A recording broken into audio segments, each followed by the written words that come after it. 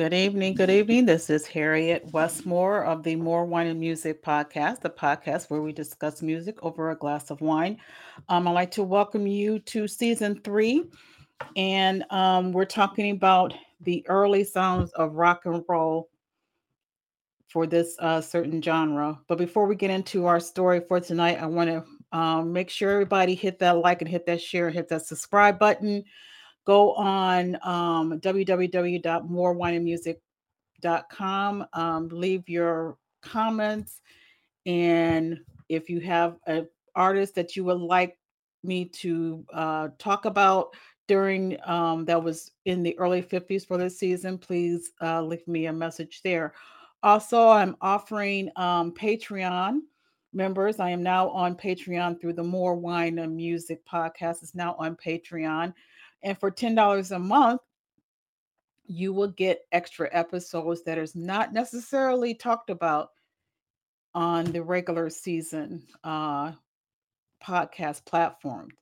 I will be going more in detail about certain the mystery, the tea, so to speak, the tragedy of certain artists across all genres. So if you want to know more information about a particular artist or group, join the Patreon page. It's patreon.com/more wine music. And with that, for $10 a month, you also get 10% off on all apparel on my More Shopping online store. So you'll automatically get every item and every accessory that is available on the More Mall Shopping online is you'll automatically get 10% off, and that would be you'll use your 10 for 10 discount, and that's because you are a $10 a month Patreon. So therefore, you will receive $10 10% off. I think that's a pretty good deal. So 10 for 10. Join patreon.com/more wine music. Become a Patreon member and get 10% off on all merchandise items that are available on the More Online Mall website. And I actually, it you can go to that website at www.more, MOORE, shopping.co. And I will have that information in the link. Okay, so without further ado, let's talk about season three, episode 28 of the early rock and roll genre. This week, we'll be talking about a lesser known, but well known, but lesser known, if that makes sense, artist. And his name was Eddie Cochran. And who was Eddie Cochran? Eddie Cochran was one of the great rock and roll stars and whose influence was very actually he was kind of more well known and more appreciated, so to speak, not only here in the US but in the UK. But unfortunately, he wasn't able to enhance his career because of his early tragic uh life ending. But let's talk about him and let's see who he was before he became who he was in the end. He was born Ray Edward Cochran. He was born on October 3rd of 1938 in Alberley, Minnesota. He originally lived. His parents originally came from Oklahoma, but after they moved from Oklahoma, they by the age of 12, his family moved to the suburbs of California and LA. And his music early influences was country. He began to play drums at an early age. And by 1950, he learned how to play the guitar and the piano. While in school, in junior high, he formed his first band. And it was there that he became to, starting to hone his craft and playing. He was basically playing hillbilly songs. Um, and so, that obviously did not get him any kind of notoriety. But I mean, he was getting a little bit of popularity. He did show some kind of talent because of his ability to play the piano and the guitar. He did drop out of high school, um, and he wanted to become a professional musician. And in 1954, he partnered up with another musician who was named Hank Cochran. Now, which is incidentally, they weren't related, but although the last names were the same, they were not related, and they deemed themselves the Cochran brothers. Again, no relations, but they both wanted to utilize both of their last name as being Cochran. They released their first single, Mr. Fiddle, back with Public Consciousness. During that time, Eddie Cochran's influence he became really fascinated with Little Richard, Chuck Berry, Elvis, Carl Perkins, and the like. And so he wanted to kind of emulate their style of music. He, admired that type of sound, and he changed from decided to change from playing country to playing rock and roll. And so he started to play rock and roll, and he composed a song called Sitting in the Balcony. And that was in 1957, back with Dark Lonely Street. And in the latter, The Girl Can't Help It. Those weren't really high popular. I mean, it didn't really make the charts at all. But again, when you're starting off, a lot of times, you have to keep producing, more and more songs, and before you get to that one song that actually catapult you catapult you to, the top. So his major breakthrough was actually in August of 1958 with the song Summertime Blues. And that was co-written by himself and a guy named Jerry Capehart. His songs actually was considered to be upbeat. And his lyrics mostly, happy go lucky, the life of a teenager. He, pretty much his lyrics and songs were, very like bubblegum, um, 50s rock and roll, where, teenagers can dance to at sock hops and high school dances and things like that. So his other song that became popular for him was the song called Come On Everybody. And that was considered a rock and roll house party type song. And in 1959, this is where Cochran decided to, and was able to kind of honed in his craft in the recording studio. He was able to learn how to dub his voice over the multi layers of the guitar parts, and he did that as a influenced by Les Paul, and he was able to add backing vocals to that. He was very, as far as not only knowing how to play, he also was very savvy. Started to learn how to do the engineering and the producing part of his music. In 1959, of course, if you listen to episode number 27, when I was talking about Richie Valens, um, he became really, really um, depressed, losing three icon musicians in 1959 from the plane crash for Richie Valens, Buddy Holly, and the Big Bopper. And that kind of, you know, turned the tide, not only with Cochran himself, but with all other type of musicians at the time. I think that plane crash kind of woke everybody up. But nevertheless, he still went on. And it was around this time he also met who had been became his fiance, and her name was Sharon Shealy. She, in her own right, was a professional songwriter. She wrote for other musicians as well.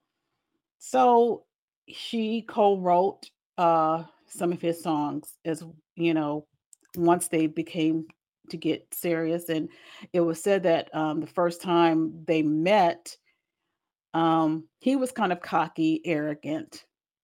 He pretty much blew her off, and she embarrassed and just left out of the room. And someone told him, he said, you pretty much blew that, because that could have been your $1 million seller, because she is a songwriter. So he kind of regretted that. And they had an opportunity to meet again later on. And this time they connected. So it was, now we're going into 1960. He was becoming to be a little more famous with his song Summertime, and all Summertime Blues, and also Come On, Let's Go. So it was found that the UK, the kids, the British kids over there in the UK were starting to like his music. They really was starting. He was starting to get popular over there. So, as any good promoter and manager would do, they wanted to promote him, and so he went over to the UK to promote his songs, and he was became really popular over there. I would say more so than here in the US. So he was, booked on several tour dates in the UK. So in 1960, he was pretty much over in the UK, and it was also at this time that he was still reeling from the accident and the demise of three, of Richie Valens, Buddy Holly, and the Big Bopper. He was pretty much, still reeling from that. So much so that he decided to write a song about that, about them. And they were called Three Stars. And it was a very, if you listen to the song, it's a very emotional song. I mean, very emotional, very, very sad, but a nice tribute to the three stars. And in the end of the song, he is actually very overcome with emotion, and you can actually hear, he can tell that he was crying because of, it was devastating, to it was such a big major loss, and a lot of people, a lot of artists, fellow musicians, they were devastated by by that tragic accident.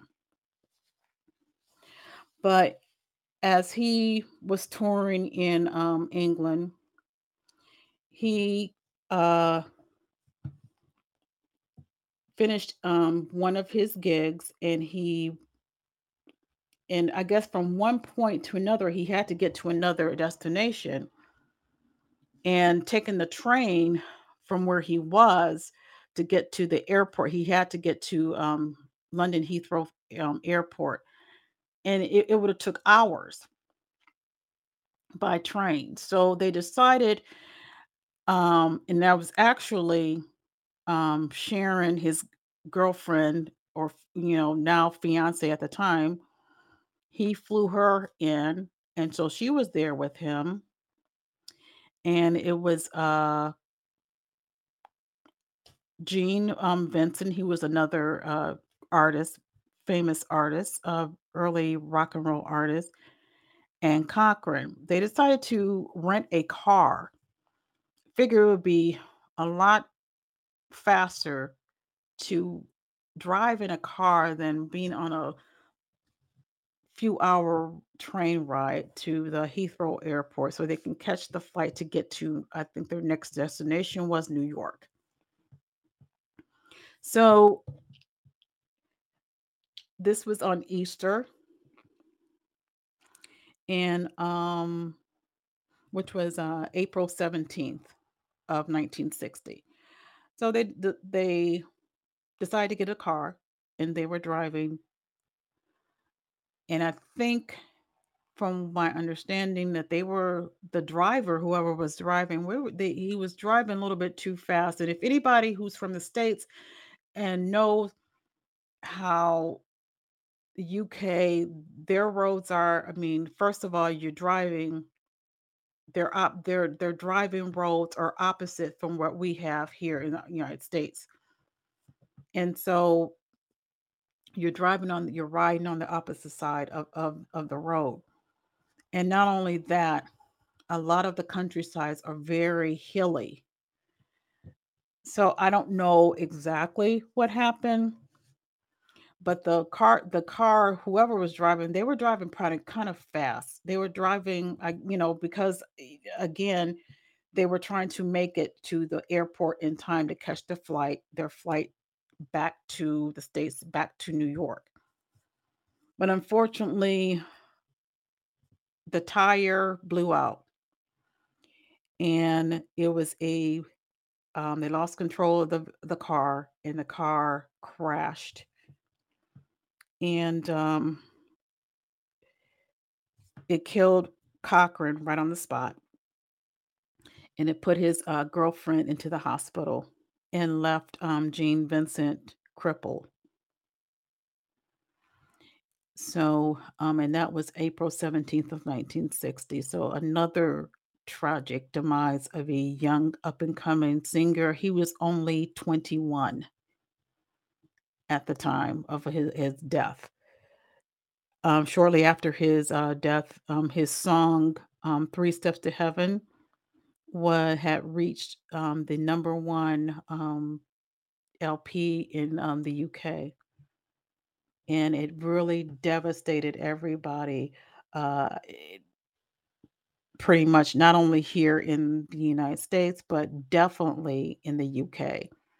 Fans in the UK were just devastated of, the loss of Eddie Cochran and how he, was tragically taken away in a, I'm sorry, in a, car crash. So, again, I feel that it's interesting during those times, in the early 50s and in the 50s during the rock and roll era that there were, if you really look back at it, there were some tragic endings to a lot of these artists' lives. Like I said, just, a year before was,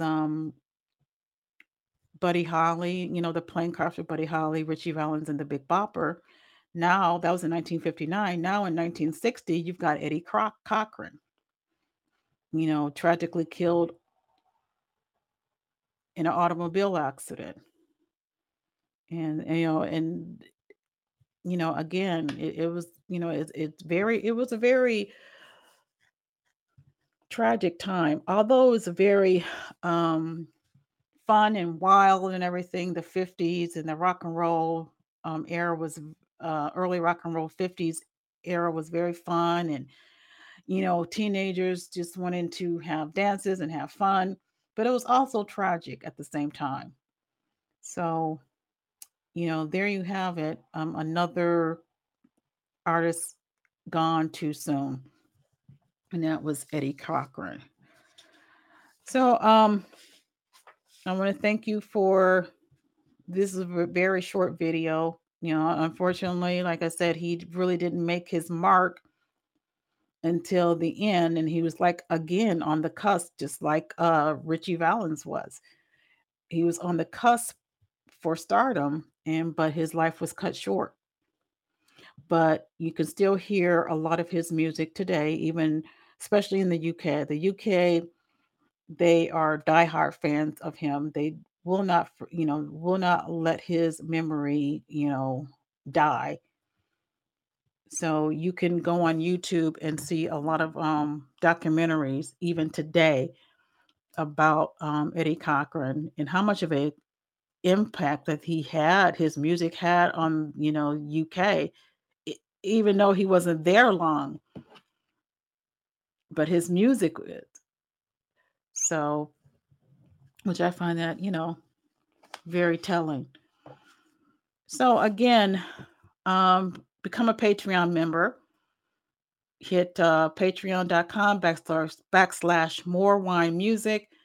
You will become a 10 for 10 member. $10 a month will get you beyond the videos that are what's shown on the regular podcast platforms. I will be going more in detail on different groups, different genres, and I would focus more on the scoop or the tea and the tragic side of the music industry and the music careers of a lot of these artists. I don't necessarily do it. I may skim over it here on the regular platform, but in Patreon, you'll get more of I'll be focusing more on the actual demise and actual backstory of a lot of these artists. And also with that, you'll get 10% off on the more online mall apparel. And there's a lot of t-shirts. There are uh, bags, tote bags, and men hoodies that are on the site. So I really would encourage you to take advantage of the 10 for 10, become a Patreon member, and you'll automatically have access to 10% off. And that's as long as you're a member of a Patreon. And you can, unsubscribe at any time. But once you unsubscribe, you will no longer have the 10% discount to the store. So, but on Facebook, hit that like and hit that share, hit that subscribe button. And next week, I'm going to be talking about the group Frankie Lyman and the Teenagers. We all know who that is, right? We all know Why Do Fools Fall in Love. There was a movie about that, but I'm going to talk about the group themselves. Now, if you want to hear about Frankie Lyman personally, about who he was and his story, that's the type of story that I will talk about in Patreon. I will not talk about him uh, as a single person of who he was um, on the regular podcast platform. You will have to get the backstory of Frankie Lyman, and you have to become a Patreon member.